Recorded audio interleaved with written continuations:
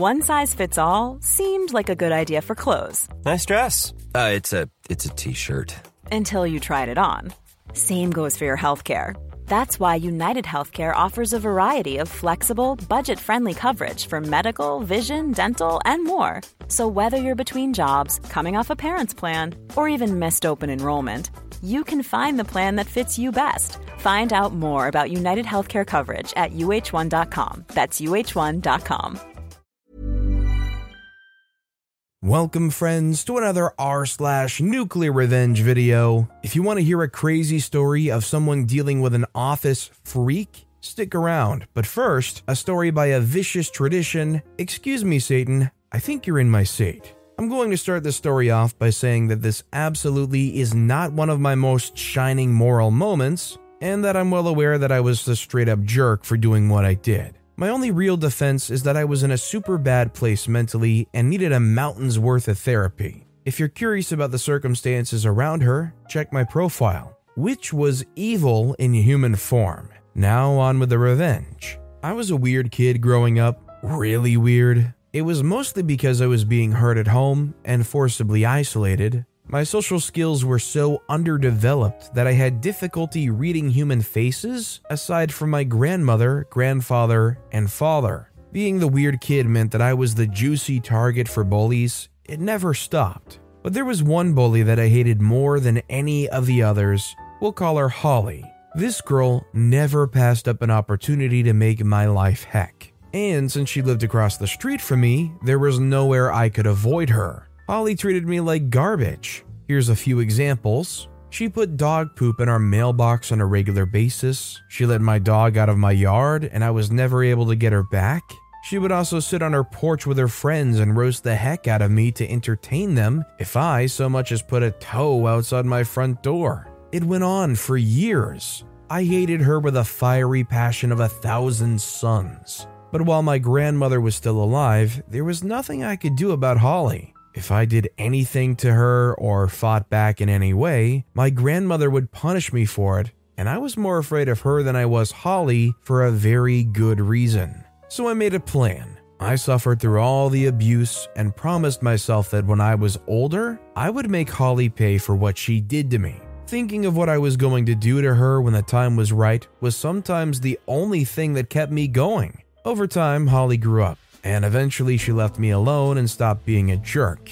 Unfortunately for her, by then, it was too late. I didn't give a crap about her new moral epiphany. I had been nursing my grudge for 2 decades and it was time for a reckoning. I was going to destroy that witch. When my grandmother passed, it was go time, and I'd had 20 years to plan.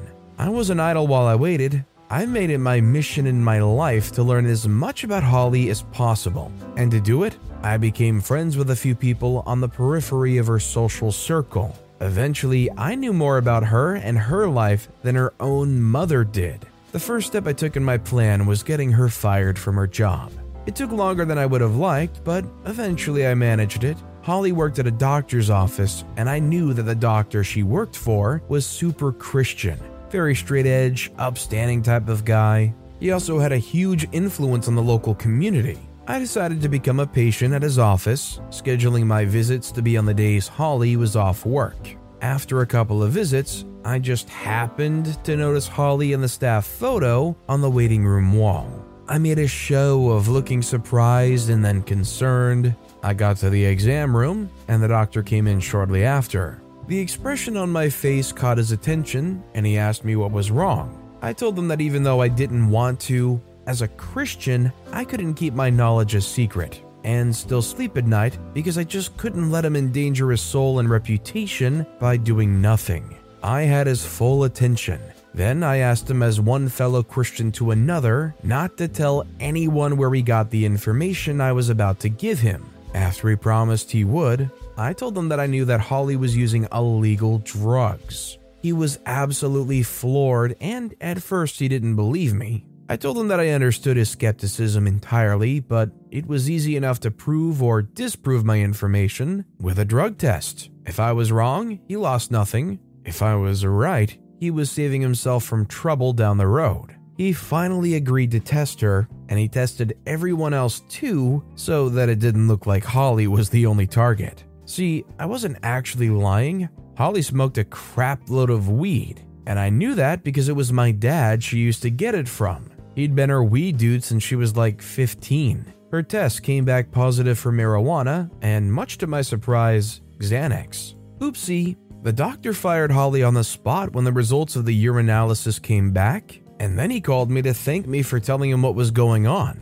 And before he hung up, he told me that I truly walked with the Lord. Y'all will never know how hard I had to fight not to laugh at the depths of his wrongness. I thought I was going to pop a blood vessel. Phase 1 complete. I know what you're thinking. It's just a job. It's not like she can't just go get another one, right? Losing a job isn't the end of the world. You'd be wrong. Remember how I said that her boss had a very high reputation in our area? That man called every single hospital and doctor's office in the state personally to make sure that none of them would hire Holly and risk liability and loss of community trust for associating with her. Holly's field of study was all pertaining to the medical profession, so her education was rendered worthless because nobody would hire her. I wasn't done yet. Nope, not even close. She lost her job, and because she had no income, her car got repossessed. She still had her family though, 2 kids and a fiancé. Who needs families, am I right? With the help of a good friend of mine, we catfished the freak out of her fiancé. My friend is hot as freak, and she let me use pictures of her to prove that she was really real. She even got on Skype with him once. When he finally made the arrangements for a face-to-face encounter and booked a hotel room, I texted the screenshots of everything to Holly from a burner number. To say excrement impacted the oscillating unit would be a vast understatement. They broke up, the whole thing was an ordeal, and Holly was devastated. She had 2 kids, no job, and now no fiancé who could help her keep the family afloat. A normal person would have stopped then. Unfortunately, I'm not normal, and I was going full scorched earth. I seethed for 20 years. No way in heck I was going easy on her. Phase 3. With her fiancé gone and no job, Holly was struggling badly. She needed money, and she needed it quickly before she and the kids got evicted. Meth is a giant problem in my area. It's high risk, but it's also fast money. And so I started subtly mentioning Holly's situation among my more legally questionable family. Eventually, one of my family's friends, who happened to be a meth cook, got in contact with Holly and offered her a crapload of cash to let him cook dope at her house. It was supposed to be a one-time thing, 2 days and then done forever. Holly was desperate, so she said yes. Everything went smoothly at first, but dead in the middle of the cook, someone called in an anonymous tip about an active cook in progress to the local narcotics unit. They rolled up on Holly's house at about 3 a.m. and caught everybody inside, including Holly red-handed making meth. Watching her cry when they handcuffed her and put her in that police cruiser was one of the most gloriously satisfying moments of my life. She was in deep legal doo-doo, and to make a bad situation even worse, most houses where labs are discovered aren't deemed habitable afterwards because the toxic fumes from the chemicals used to make the drug get everywhere. And it's super hard and time-consuming to clean. It's up to the property owner to either hire a hazmat team to clean it or condemn it and tear it down. A lab cleanup costs thousands of dollars. It would have cost more money to clean it than the entire property was worth, so it got torn down with everything Holly owned still inside. See, you can't take things out of a meth lab because they're going to be covered in toxic residue. It can make you very sick, especially young children. Everything in the residence is usually counted as a loss. Now, some people sneak in and grab stuff anyway, but whatever, it's their funeral. But since Holly was still sitting in jail, there was no way for her to get anything, and none of her close family were interested in risking getting caught sneaking into the house and being accused of stealing or tampering with a crime scene. Holly ended up in jail for a while, and while she was gone, the court gave their father, ex-fiancé, sole custody of their children, and Holly was only given supervised visitation, 2 hours every Saturday if I recall correctly. Revenge is a dish best served cold, and mine was freezing. I was behind every single bad thing that happened in Holly's life, in one way or another, for an entire 5-year period. She decided she liked bullying me and making my life heck, and she figures there would never be any consequences. Instead, I took her reputation, her job, her fiancé, got her arrested and convicted of a felony, and her children taken from her, and the best part is that she has no clue I did it to this very day. She'd forgotten about me. What she did to me impacted my life forever, but to her, it wasn't even important enough to her to bother remembering. I was nothing to her, so she never connected me to her problems. Last I heard, she was in rehab for alcoholism and had her parental rights terminated permanently. After she lost her kids, she just sort of gave up and crawled into a bottle and never came out again. I was tempted to tell her, but I decided that the helplessness and confusion about why everything suddenly went to heck in a handbasket was the better plan. Because that means every now and then, I can contact her and pretend to give a crap about her troubles to get a fresh revenge boner about her newest tale of woe. She thinks I'm the nicest person she's ever met. Would you guys agree with me that a story like this is almost freaky in a way? It's like about how OP's pulling the strings behind them. Never being visible, never being in their thoughts, just manipulating this or that just right and causing this very unaware person to ruin their life. Do you guys agree that it's kind of creepy? Let me know what you guys think in the comments down below. And our final story of the day is by Wifer 2016, The Office Pervert and a Cribbage Championship.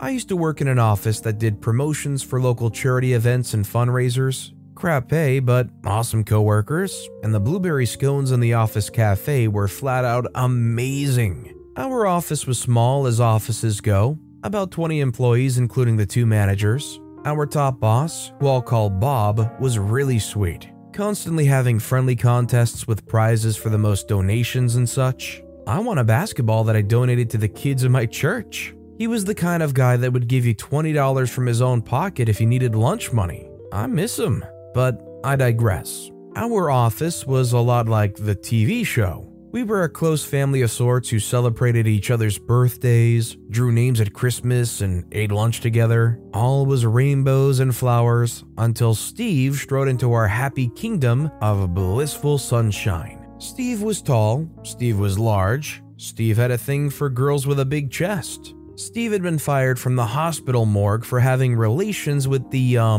deceased. Into Steve's line of vision came my friends and myself. The 3 girls in the office whose attributes appealed to him. Day 1, Steve sidled over to our end of the office and leered at us. "Hey ladies," staring at our chests. We mumbled, shifted, and went back to work. No problem, right? Oh, how wrong you are. This became a daily onslaught of touching, rubbing, comments, stroking our hair, lewd remarks, and pouting because we didn't reciprocate. We went to Bob.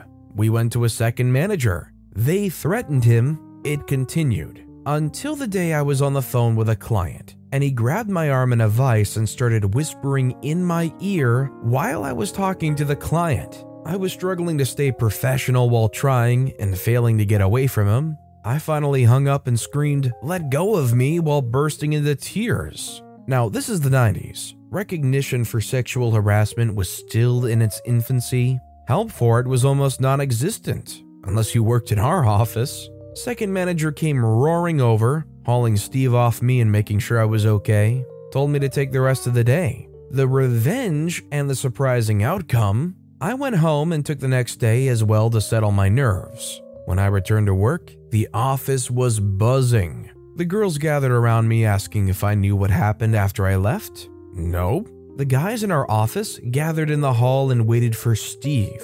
When he came out for a smoke, they jumped him, pinned him up against the wall, and while I was never privy to what was said, I was let known that they beat him pretty good and put the fear of God in him. Steve didn't return for a few days. When he came back, he was a broken man. Black eye, bruised face. He came up to me and loudly apologized, saying he knew how wrong he was and promised to play nice from then on. The outcome? Steve was a changed man. Turns out he was actually a pretty decent guy. While eating lunch one day, someone brought out a cribbage board, and everyone was surprised to learn I didn't know how to play. So Steve offered to teach me. I found I loved the game, and Steve and I quickly became the team to beat, going on to win the office championship. I left there a few years later. When I left, everyone chipped in for gifts and cards, and Steve gave me a hug. I hugged him back. I definitely can't speculate on what necessarily changed to cause them to be a reasonably good person, but you could definitely throw it out there that maybe getting jumped knocked a few of those wires and circuits back in line. But with that being said, that's all the time we have for today. If you haven't yet, if you could like and subscribe, that would mean a lot to me. Whatever you do, whether it's liking, subscribing, turning notifications on, all of it helps grow this channel, and I appreciate the heck out of it. So until next time, I'll see you all tomorrow with some more stories. Hey, it's Danny Pellegrino from Everything Iconic. Ready to upgrade your style game without blowing your budget? Check out Quince. They've got all the good stuff, shirts and polos, activewear, and fine leather goods, all at 50 to 80% less than other high-end brands. And the best part? They're all about safe, ethical, and responsible manufacturing. Get that luxury vibe without the luxury price tag. Hit up quince.com/upgrade for free shipping and 365-day returns on your next order. That's quince.com/upgrade.